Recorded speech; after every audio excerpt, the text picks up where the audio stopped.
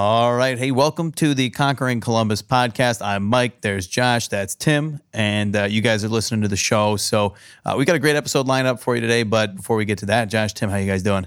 Doing good, dude. I'm a little bit tired today, running a few gears behind. I think Tim has too. He said he ordered chicken wings from a burger place, which everybody knows. Chicken wings 101, bro. Come on. Not as bad as falling asleep in my dentist chair, though. So I think you win the day. So for those of you who aren't aware, I do think I won the day. Yeah. Okay, Josh fell asleep in his dentist chair. Which is actually kind of extremely a good quality to have. That's an accomplishment. That is amazing. This wasn't while you were waiting. This was during. Like, no, she was working on your mouth. Hands in mouth. And Josh is like... Yeah, if they would, and it was multiple times too. Because the first time I woke myself up snoring, and then I was like, I fall asleep. She's like, yeah, that was kind of crazy. And then I did it like 4 more times. And then as I was leaving, I did it so much as I was leaving. I was like, I'm sorry for falling asleep. She's like, it was weird. Just rough night last night. Dog wasn't sleeping. Josh got a dog. Yeah, I did get a dog. It has nothing to do with this episode, but I did get a dog, and I'm trying to teach it to not bite me in the face. So, that seems like a good quality for a pet to have. Yeah. Well, speaking of the episode, Josh mentioned the episode. Today on the show, we were interviewing the guys from Studio Freight, and it's a great interview. I enjoyed talking to both of them, and Tim had met them somewhere randomly, but didn't know them as well as we thought we did, so... Well, I know Clayton for a while, too. Yeah, Clayton's always been around. Yeah, I knew Clayton just in passing, kind of being in the art world in Columbus. So that was cool. I like that episode a lot because it mixes the business side of things with also the art side of things. And I really enjoy like the thought process that goes into creating. You know, when people see a logo or see a piece of art and they're like, I like it. It's good. It's bad. You know, like the very baseline, the amount of thought and purpose put inside of it is it's really appreciating, and so they talked about that a lot, and I really enjoyed that. Yeah, they do great work too. Honestly, they have some awesome work. Yeah, they do good work. They're a cool set of individuals, and they're just super passionate about what they're doing. So from a business standpoint, I mean, you can't ask for much more that you'd want to work for with a vendor or a contractor in their space than makes me really proud to have that coming out of Columbus. Right, exactly. They seem really genuine and really, really determined to provide their clients with the best service possible. So definitely think you guys are going to enjoy this interview. As always, we hope you learn a lot, and we'll be right back. This is Conquering Columbus. Falling through the air, and I fell 450 feet through the air before I slammed into the mountain the first time. Hey there, Conquerors. Today on the show, we have Cameron Mitchell of Cameron Mitchell Restaurants. One of our goals is to be better today than we were yesterday and better tomorrow than we are today, and that goal stays the same 24/7, 365. Jenny Brittenbauer of Jenny's Splendid Ice Creams. I'm truly never comfortable. When I'm comfortable, I'm bored. I just have to keep going. Only when you're a little bit scared are you in a place where you're about to learn something. We're explorers, and explorers are making discoveries because they are going places where people haven't before. Greg Oden. Push yourself. You know, we hear about a lot of people who, in the times that they've struggled and pushed themselves the most, is when they figured out the most about themselves. Donato's Jane Abel. We have a umbrella idea of agape capitalism, which is about doing business and doing it with love and giving back to the community. And I believe in our product, but more importantly, I believed in our people. The Ohio State University president, Dr. Michael Drake. When you really take yourself to your limit and then push yourself to do your very best. Pelotonia CEO, Doug Ullman. There's this genuine pride for things that were born and raised in Columbus, and that's awesome. At the same time, there's this beautiful Midwest humility. People don't necessarily care about who gets credit. White Castle CEO, Lisa Ingram. As human beings, I think we really like stability and doing things the same, but everybody knows you don't really grow. And so the other great thing about human beings is we want to learn new things. Urban Meyer. There's one guarantee in this world, and that's hard work will be rewarded. And hard work, you have to embrace discomfort. I love how you said that, live uncomfortably. This is Conquering Columbus. Hey there, Conquerors. Welcome to another episode of the Conquering Columbus podcast. Today on the show, we've got Aaron Marks and Clayton Fuller of Studio Freight joining us. And Clayton and Aaron are partners at Studio Freight, an independent brand and digital design studio here in Columbus, and working with teams like Root Insurance, the Roosevelt Coffee Roasters, and Elliott, to name a few. Their team helps grow brands by making them easy to understand and impossible to ignore. Aaron is the co-founder and the design director, and Clayton is the managing director for the firm, and we are really excited to have them here on the show to learn more about their team in Studio Freight. Welcome to Conquering Columbus, guys. Thank you for having us. Appreciate it. And maybe start with a quick intro just so everyone knows who's talking. All right, I'm Aaron Marks. I'm Clayton Fuller. So let's kick it off and just talk about maybe a little bit of your background before joining the company. So how did you start? Did you grow up in Columbus? And maybe we'll start with you, Clayton. Yeah, for sure. So I'm from Columbus. I've been here most of my life, with two exceptions. I studied abroad for a while in Manchester, and I lived in California for a little while. But I'm back. I love it. So I grew up on the southwest side in the Hilltop area. And then I went to Ohio State. I went to the Fisher College of Business there and very nearly made a mistake in getting an accounting degree, and luckily switched at the last second. Ended up doing marketing, and I came out of school. Barack Obama was my commencement speaker, and I really just had no idea what I was doing. And so I applied at a bunch of ad agencies in town, and no one hired me. So I went to California. That's where that stint came from. Then I came back and I started a company. It's a stationery paper goods brand. Largely came as a result of the time I'd actually spent in Manchester, because I was writing a lot of letters to folks. And so I came back, and we actually wanted to start, a buddy of mine from college, an app that would allow you to write a message, and then we would turn it into basically a paper version and send it out. This is way back in 2012, when that was actually maybe somewhat original. Yeah, that ended up happening, right? Yeah. I'm pretty sure I saw that. I think, yeah. Mm. So we kind of did we're going to iterate and start with an MVP. So we started making just regular paper cards, selling them in regular paper shops. And we sold about 100,000 of them before we ended up selling the company. After that, I felt like I needed to get a real job. So I joined an ad agency in town, and then did that for a couple of years, and then I ended up at Freight. Primarily focused on the marketing side of the ad agency, or? I did a lot of writing, I would say, is mostly where my focus was. I just wanted to learn as much as possible. The first ad job, for example, one of the first film shoots I was on, it was I had to direct Melvin Gordon, the running back for the Chargers at the time. Completely had no idea what I was doing. And that's exactly what I was there for. So it was great, but I would not a clean answer in terms of what I was doing. It feels like everything. Does the degree ever really matter in terms of what you're doing? I don't think anybody's done what their degree is told them to do. Well, it does for some people. If you jumped into accounting, I doubt you would have pivoted to directing. What was that dude's? Melvin Gordon, is that what you said his name is? Mm-hmm. I should follow football more. I don't know who that is, but I'm sure you wouldn't be directing him with an accounting degree. So I think it matters to some extent. Marketing is so broad. You can span a lot of things in marketing. Yeah. I don't have a degree, and there's a lot of days I don't do anything. So I guess hey, those days that route. Probably. Some days I'm following right up with it. For sure. Actually, I look back on it. I kind of wish I'd have just got the accounting degree, because I can tell you right now, especially, it's helpful to know numbers and how money works. Luckily I did it long enough to get something out of it, but I don't think it matters at the end of the day. Mm-hmm. I think for me, if I were to go back and do college over again, I would have focused on who I met and who I built relationships with. Nothing else really mattered. You should pass, but for me, that would have done the trick. What year did you graduate from OSU? 2013. Okay. Took me 5 years, victory lap. Yeah, I got you. Yeah, because I feel like we've run into each other a ton over the years, obviously. And I was I know Joel, my business partner, was there, and I couldn't remember what year Barack did the commencement speech. For sure. Not to make this a weird moment, but you were actually somebody that I was watching as somebody I was I really want to be doing what Tim's doing. And I apologize. You guys had this sick lost face. Yeah, it's all from the outside, right? Yeah. But, no, that was a great time for us. Honestly, that was the height of our financial success. But that was when we started losing. We started paying more attention to accounting, honestly, right. And dealing with we had 160 wholesale accounts that we had to deal with, and then collect on it. And net terms just get longer and longer with stores. I'm going to bore everybody on how that works, but you start selling to these bigger stores, and then the stores start not paying you. Then they stretch you thinner and thinner with how much it costs. That you're fronting them. With the initial markup and stuff like that. You can get out hundreds of thousands of dollars real fast, and then you're like, oh shit, we have to pay that even if they don't pay on time. Dude, and that's what you can't learn in school, right? Yeah. How do you get your money from all these people that you put your own money up for? Yeah. You learn real quick. We got a doctorate in how to get shit done for sure during it, but we went into it not knowing anything. But anyways, enough about me.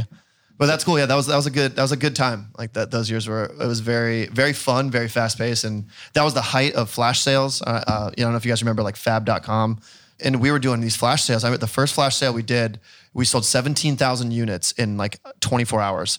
And it was out, our space couldn't fit it. And we were shipping. We told them that we could handle it. And we didn't realize we had to fulfill the orders ourselves before we had at the time. And so we had just stacks of clothes everywhere. I had to get friends in to pack everything up to get everything out on time. And that was the just get it done phase, And then those, watching those rise super fast and then just crumble, just you could see like how quick everything just changes in that world. You have to be so agile or you'll get left behind so fast. 100%. So Aaron, yeah. Jump into yours. Are you from Columbus as well, or what? I am not. I'm actually from Southern California. But no, did not grow up in Columbus. Grew up in that area. So if you're from Southern California, you know the question then, right? Why did I move here? Yeah. Yeah. It's an odd story, but the quick of it is I had extended family here. Okay. And I was sick of California. I had lived in Washington for a few years, moved back to California, tired of the prices, tired of the taxes, tired of just, I don't know, it's just what I was familiar with. And I felt like I couldn't grow there. I couldn't breathe there. Every day felt like the same. I didn't feel like I had opportunity, even though that's not true. It's just, that's how it felt at the time. I needed a fresh start. And before moving to Columbus, actually, I went to Bible college in Washington and did 2 years there, and then came back to California and taught and pastored for a season of time. And in the middle of all of that, somehow managed to design a little bit. It was more of like a hobby. Yeah. So that's kind of like my origin. And I moved to Ohio blind and had no job lined up, no place to live, sort of stayed with family for the first week. I actually found a place in Granville to stay. And I didn't really know what to do for employment. So I just started a freelance hustle.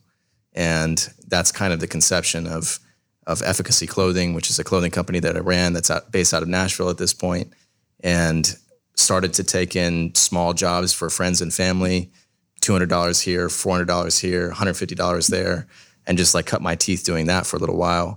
Meanwhile, like Instagram was blowing up, and a lot of artists, hand letters, illustrators were taking to that platform and building a pretty substantial following at the time. And that was before the crazy algorithm. So it was like, it was easy to build a network at that time and, or build a following. And so I was doing that. I was just posting a bunch of stuff, and it was horrible. I had no idea what I was doing from a business standpoint. I even took a cashier job at Target. I was doing design for another church on a retainer, and I had like 6 things going at once, trying to make like a pretty mediocre salary. But I actually caught the attention of our other founding partner, Patrick, on Instagram. And we had a mutual friend, and they said, yo, you got to meet this dude who's running a studio in Newark, Ohio, funny enough. And I was like, well, cool. I actually live around the area. I should go talk to this guy. And they were like just getting into gear to brand Explore Licking County. So that was a project that had just floated through their studio. They were about halfway through it, and through the research phase, discovery phase, and all of that, finally getting into the design sprints. And we actually hit it off, did a couple of things kind of on the side, and I ended up sticking around for about a year and a half. So Patrick and I hit it off, and we were working on Explore Licking County. That brand launch went super, super well. I don't know if you guys have seen that at all, but that was like the most comprehensive brand I had ever been a part of. I think at that point, it was the most comprehensive brand Patrick had ever built. Patrick had CCAD experience, was graduating basically at the same point that we were completing that brand. So he was juggling a lot of hats. I was juggling a lot of jobs. And we were just trying to do the best possible work we could do together. And at the studio we were at the time was kind of like, it's kind of not fair to call it a studio. It's not really an agency. It was more of like a creative co-op, where like you have a videographer, you have a web designer, you have a graphic artist, you have a photographer, and they all exist in this sort of facade that if a project makes sense for one person, it just goes through them and they kind of do it independently. But if a project is large enough and requires all the disciplines in the space, we all kind of threw down on that. And that's kind of what Explore Licking County was like. And Patrick and I started talking near the end of that project around what it would look like to start our own studio in Columbus. Because at that point, we had worked with like the Canal Market District. We had worked with other nonprofits, United Way. We branded like the pub on Broadway. And we kind of felt like we had sort of reached our cap in that place. And we had decided like we should probably give it a shot in Columbus. We feel like there's more opportunity there. And we brought that idea to the team at the time. And there was disagreement over whether or not it would be a success or a smashing failure. And we inevitably split. Like it was kind of a mutual departure. Like they decided to close shop and they went to pursue other things. And Patrick, myself, and our other original founding partner decided to split off and start Freight in Columbus. How long ago was that? It's about 3.5 years ago. Okay. It's about. Our first sponsor is Waveform Music Group. Andy and Carlin have been working with us to take the production of Conquering Columbus to the next level, and Josh and I could not be happier with the results. Outside of podcast production, Andy and Carlin are experts in songwriting, music production, and sonic branding for companies of all sizes. And to learn more about them, head to their website, createwaveforms.com. That is createwaveforms.com, and tell them Conquering Columbus sent you. So what does that look like? You guys help other people build brands. Now you got to build your own brand. Do you go through a similar process with customers today? I mean, just talk me through like that process of building the studio out. It was awful. Like it was grueling. We've all tried to like, you know, Patrick had independent projects. I was a freelancer. I had a clothing company. I've had experience building stuff that I'm trying to produce. And this, for some reason, Freight was the most difficult because we felt like we're putting all of our eggs in this one basket and this has got to count. And we basically left the other studio, started Freight, got all our papers, started the S Corp, all that stuff, and sat in his loft on Spring Street and just threw all of our ideas at the table, looked at all the competition, had some idea where to start, but it was literally 6 months of brainstorming, not just our name alone, but also sifting through all the work that we had accumulated over the course of, you know, 3 years, 4.5 years, stuff that I've done, stuff that he's done, stuff that we did at the other studio, and figuring out how to present that. And then on top of that, figuring out how to actually sell Freight. Like, how do we even talk about this? We know that we want to be more focused. The other place that we're leaving didn't have a centralized message or an approach to what they're actually selling. There was no real offense. It was sort of whoever walked in the door. So now we had to figure out how to actually talk about and convince people of the value that we're offering here. And that was a super challenging phase. I mean, like I said, about 6 to 7 months of ideation and experimentation and building the brand before we even took our first client. So try to do it right the first time. I feel like because, you know, you guys are all creatives and you're working in that space together and that sort of thing, it would be almost harder to get the three of you to come to an agreement on it because you all have very strong ideas, I would guess. And like, I think it would be really difficult to get all three of you to like, yes, this is the vision, this is the brand that I want. Was that the case or no? Honestly, it was pretty smooth sailing except for the business card. That was the one thing that we legitimately broke and like tore into each other over, was a design for a business card. It was the only moment that we'd ever fought, to my knowledge, up to that point. And we had all known each other for about 2.5 years, 3 years at that point, and worked, you know, 12, 14-hour days together. We literally broke over a business card. But outside of that, no, I mean, we had a pretty laser vision. I mean, we were all kind of relatively at the same experience level, trying to sort through this. And we, in a lot of ways, like, you know, starting a business, people say is like a marriage. And there was like trust that had to be established and lots of ideas are throwing down. And we kind of just filtered them through unanimous consent. Like, yeah, this is it. This is it. We all have that gut check that this is where this thing needs to head. But yeah, a business card. Yeah, that shattered us for like probably half a day. You got one with you? No, I don't. Not at the moment. All that pain. All that pain for nothing. But we do have one still. So there you go. I can't remember the last time I had a business card, honestly. Should probably make one. I get confused when people hand me one. I just like, I got to hold on to it while you're looking at me. But after you walk away, I'm probably not going to keep this. For context, the reason why it shattered us in that moment is because a business card is like a brand test. How can you consolidate who you are and what you're selling and the expression of your identity in this little 3.5 by 2 space? And as a designer, it matters so much more than it's not about the contact. It's not about the content. It's not about. You're going to judge me from this. Yeah, absolutely. And as someone who's judged many of people by their business card, it's going to happen. You know? Yeah, and I think for us, it was a test of like how we could actually simplify what we were trying to say. Mm-hmm. And so it was less about how one of you guys would interpret the business card. You know, that does matter, but for us, it was like, can we actually fucking like digest or like explain the thing that we're trying to do? And we have this small little space to do that. And I think that was like a testing point for us of whether or not we knew what we were actually doing. Mm. So many agencies across Columbus alone. Like, how are you guys, when you sat down and you looked at the competition, how did you decide that you were going to differentiate yourself? And how have you continued to do that up until today? Like, have things changed from the original mission or starting value proposition? They've changed in a lot of subtle ways, yes. But I think that where Freight started, there were lofty aspirations, I guess. I think the places that we were looking for inspiration were light years ahead of us. And quite honestly, we weren't looking locally for inspiration or like, oh, we want to be like this agency or this studio. I mean, we're looking at some titans in the industry and knew that we're starting this little tiny thing in a loft. Like, how the heck are we ever going to get to this point?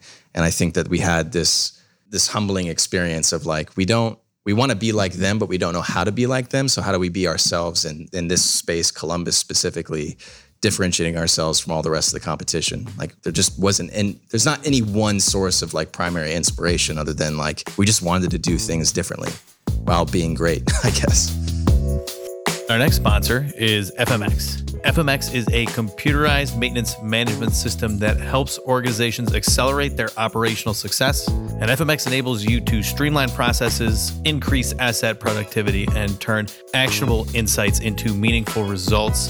If you'd like to learn more, check them out at their website, gofmx.com. That's GOFMX.com. The Burlett Family Foundation. The Burlett Family Foundation is a local nonprofit that's committed to helping their partners build upon their strengths. They turn visions of what if into sustainable resources for the community. Was there anything in particular that you guys focused on though as you're looking at other agencies and studios and you just said like this piece is missing? Or was it just that you guys knew that you wanted to do something your own? Yeah, and the realization of that we're still coming to right now. But we sort of very deliberately frame ourselves as a studio and not an agency, not a firm. And I've been using them synonymously. So maybe even talk about what is the difference. I was going to actually speak to that as from an artist standpoint versus people, someone like me, they're like, oh, so you're in marketing. They just like revert to the thing that they understand, you know? Sure. And for you guys, from my outside view, I can tell very clearly, okay, like they're illustrators. There's a story behind the brand versus how can we take over the very traditional markets or the traditional avenues for a big company and get paid, which is what most agencies, I would say, do. They're like, oh, social media, right? Okay, so we'll post pictures for you. Okay, well, why? You know, the why. For you guys, you're like, okay, what are you trying to say? How do we help you do that in a way that's different? And so when I look at your Instagram or your website or whatever, I can get the feel of the brands that you've worked with and the identity and how it's all cohesive versus just putting out information about a brand. It's the identity and the cohesiveness in the story versus just making sure that they have a logo or they have a Twitter, you know, and that there's something going on it. So more boutique than some mass, you know, where you're just trying to pump out and take contract work from massive organizations, basically. I'm really glad that you asked because defining things is always super important. Everybody has a different perspective on it. We've found, and a lot of this comes from us having conversations after people have already worked with somebody else and have been burnt. The word agency has a lot of baggage for a lot of people. And I think it's a product of a number of things, one of which is everybody's a CEO if they start a company. And everybody's an agency. There's this wide range of what that actually means. But let's even just take an example from an agency that I would say is an agency, like an incredible one, like a Collins or a Pentagram or Basic, or there's a million of them, Walsh. right? People whose work we actually admire in a lot of ways. And I think the difference, though, between like what they're doing and what we're trying to do, like we internally, we don't really say this externally, we'll say it here, I guess, but we kind of refer to ourselves as the anti-agency. And it's not to say that all agencies are bad, but I think they've picked up bad habits or they've grown to a certain extent that they're doing things that are contrary to what we think is important. So I'll give you a couple of examples. When you get a bigger size, naturally, if you have 100 employees, the account management is going to look a lot like playing telephone. You know, you're going to talk to the client, and then you have your account person who refers that to your creative director, who refers that to the designer, who takes that back to their team, who is basically trying to decipher what did the client actually want at the beginning of this. And something that we value as a studio, and emphasizing that word studio, is like this is a maker space, this is a lab. We think that you should work with the person who's going to make your stuff so they can ideate with you at the table. Aaron and Patrick, Danielle, Jordan, everybody on the team, every project will be at a table just like this one. And the client will say, I love this, but I actually think it's, maybe it could just change this a little bit. And they'll make it right there in front of them. You'll never get that at another agency. It's also, I think, something that Danielle, one of our team members, talks about is you have to be able to go play with the work that you're doing. And I think the studio is also just a conscious reminder to us that like, we don't always have all the answers. It's a lab. We have to work through it. We have to make stuff. It's a product of both production and strategy at the same time, not just one before the other, which is another thing that I think agencies fall into the trap of. They're trying to be efficient. I get it. but they have the answer before you've even told them what the problem is. That's a huge mistake. Mm-hmm. We're going to work it out on the floor, on the counter, at home. And I think in a lot of ways, that's where we're trying to differentiate. I mean, we can literally spend the whole hour talking about this one subject alone. And like I said, that language around being an anti-agency is something that we're still trying to form. But through the last year, we've had lots of experiences that are sort of solidifying or confirming that that's kind of our angle in this. I mean, Freight, a little bit more context around Freight's conception is like, we really wanted to treat it like a sandbox. It took 6 months to build the basic framework of the company, but we're still sort of building and experimenting what that brand actually is. I mean, it is our number one project. Freight is our biggest brand project.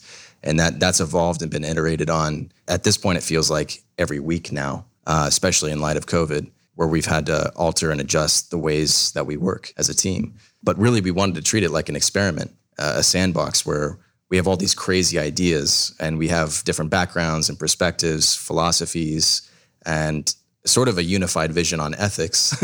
And even though we arrive at those ethics for different reasons, we want to build something that we're excited about. It's like never done. It's sort of unfinished. And we've had experiences where clients have come to us and after dealing with an agency, coming us with already plowing a bunch of money into a project, whether that's an identity project or a web project or packaging, and they've blown a significant portion of their budget trying to arrive at something that they love and they think feels right for the brand.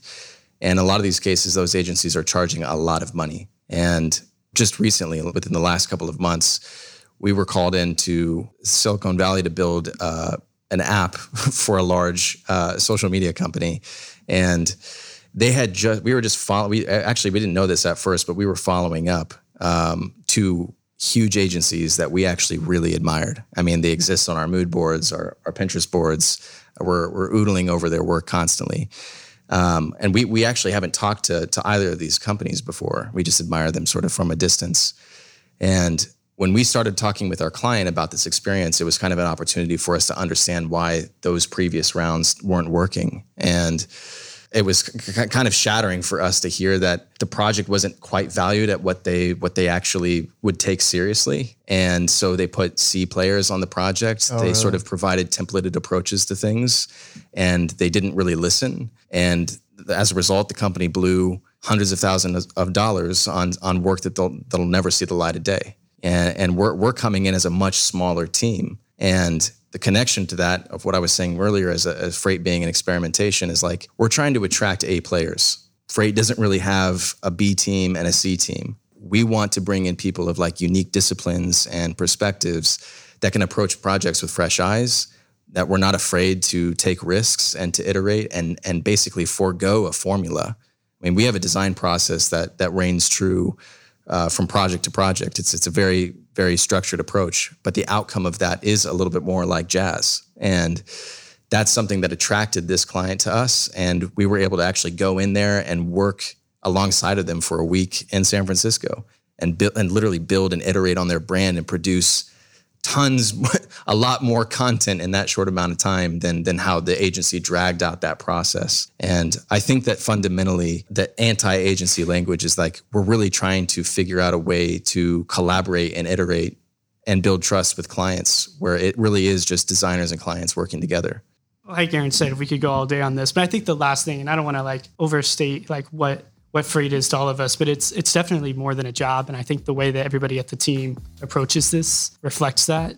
At the end of the day, take everything else off the table. We just care more and we'll work harder. Hey there, Conquerors. We want to take a quick moment to talk about one of our sponsors, Studio 301. Kyle and his team have helped us redesign our website, taking the podcast in a new direction that we truly love, and we have some incredible guests here on the show. And Studio 301 has given us a website that reflects the caliber of the people that join us. And the Studio 301 team can help you with everything from brand strategy and redesigns to market research, videography, social media overhauls, and a whole lot more. You can go check them out at studio301.org. That's studio301.org. So what did the beginning path till now look like? I mean, you guys obviously been doing this for a few years. Probably took some time to get traction, get some major clients on the ground. What were the goals in the beginning? How have they changed? And what are the goals now? Well, at first we said yes to everything that walked through our door. Unless there was a serious ethical dilemma on if we just simply didn't want to support whatever the thing is that they're trying to do. Like we had a no politics rule, no pornography rule, no tobacco rule. That was like the three industries that we were like, yeah, this is pretty much a hard pass. Doesn't matter how much money they're choosing to float at us. But outside of that, I mean, we worked with small mom and pop establishments to larger, more significant corporation type deals. And it's odd. One day we'll be working on a logo for some small initiative that was $400 and a much larger project that a holistic identity, a web, packaging, all that stuff. And I think that was something early on before Clayton came on to our team is Patrick and I were trying to just serve both of that spectrum. We weren't exclusive to the corporation and we flexed our price depending on what they could afford. And we tried to build what was actually needed instead of inflating a cost and giving them a bunch of shit that they'll never use. There's a lot of things that are produced on the design side that frankly, the team doesn't even have the resources to implement, right? Like we get all wrapped up in our head and we're building awesome stuff and we hand it off to the client and they have no idea how to use any of it. So, an approach to helping Root build their identity is a lot different than helping Joe, who's running a pizza shop and has limited resources and is struggling day to day. He needs design just as much as Root does in some instances. He needs some kind of brand. He needs some sort of like distinguishing qualities to have a voice and communicate what he's doing. But those projects and how they're priced and how they're approached, they're just different. And we wanted to make sure that we were bridging a gap between good design and some of the smaller guys. And that's hard when agencies are charging insane prices. So we really tried to exist in sort of this industry agnostic space. And we did probably our first year, just a little over 100 clients. And some of those projects ranged from a poster to an entire brand rehaul. And honestly, what that helped us do was just build a network and trying to do good work for good people. And those references went a long way. One job that we did for $600 turns into a project that's 10 times that because we did good on this small little thing and they have someone else who's an entrepreneur, has this awesome business, and they come to us on that $600 project recommendation. Yeah. Word of mouth, there's no like brand recognition and word of mouth, there's no substitute for it. You can pay as many ads as you want, but if you treat people like humans, you do the thing, you listen, and you do good work, they're gonna tell people. And as soon as somebody else needs something related, they're gonna send them your way.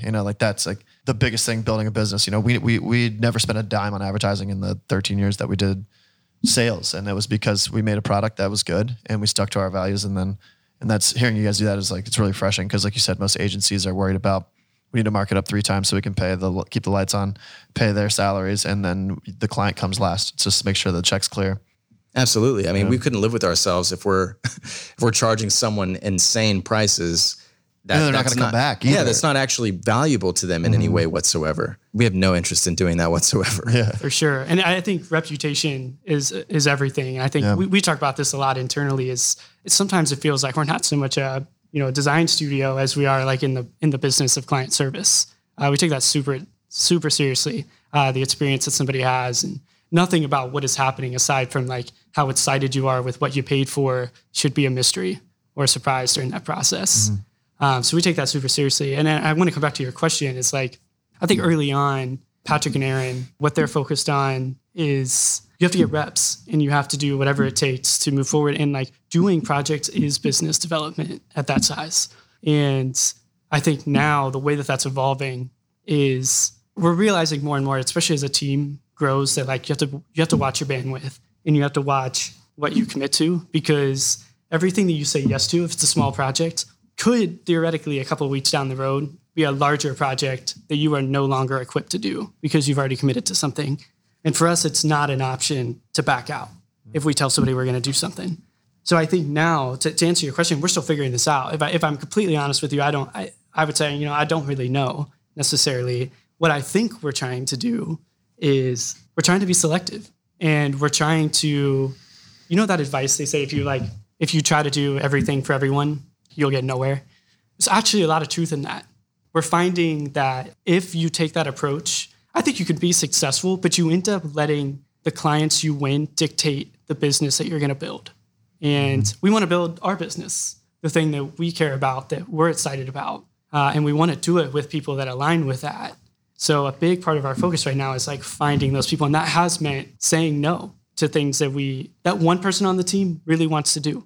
But it's just not a smart decision for us. To get specific, we're looking venture capital. We want to move into the tech space, especially on the consumer side, direct to consumer. Yeah, we're narrowing the industries that we feel like we're starting to understand better. I mean, with multiple reps within the tech space or SaaS space or D2C space, like every time we approach a project similar to that, we already have some framework of that industry and we're able to just crush it a little bit better every time.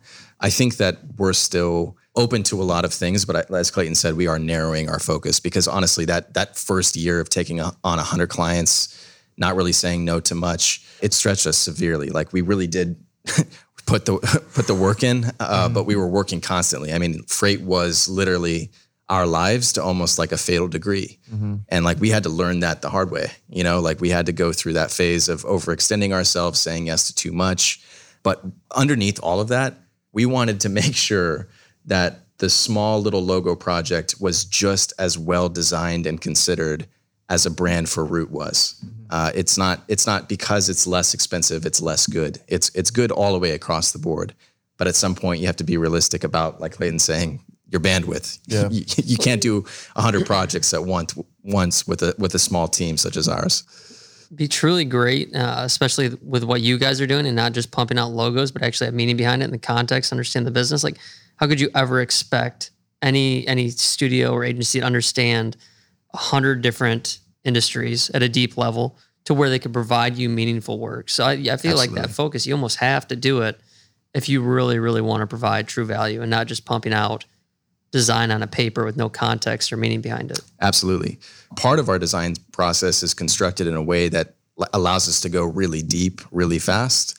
We call it a discovery phase, but we don't treat it like a typical agency approach where it's weeks and weeks and weeks of research. It's more of like, clients have said to us before, it's like a brand therapy or counseling session where it's like digest, listen, ask as good of questions as possible. And our team is actually able to learn very, very quickly and adapt because literally the people listening to the client are the ones working on the project.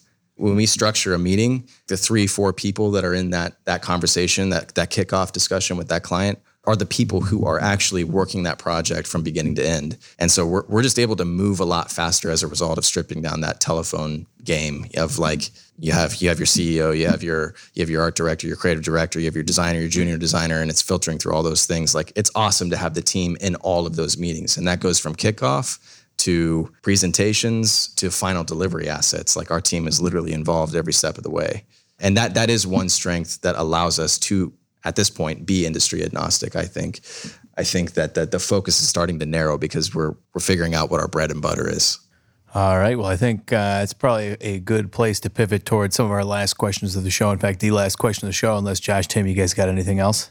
I don't think so. All right. Well, our last question of the show is centered around the theme here on Conquering Columbus, and that is live uncomfortably. Without telling you guys too much about why we chose that particular phrase, what do you think of when you hear it? How does it apply to your lives and career?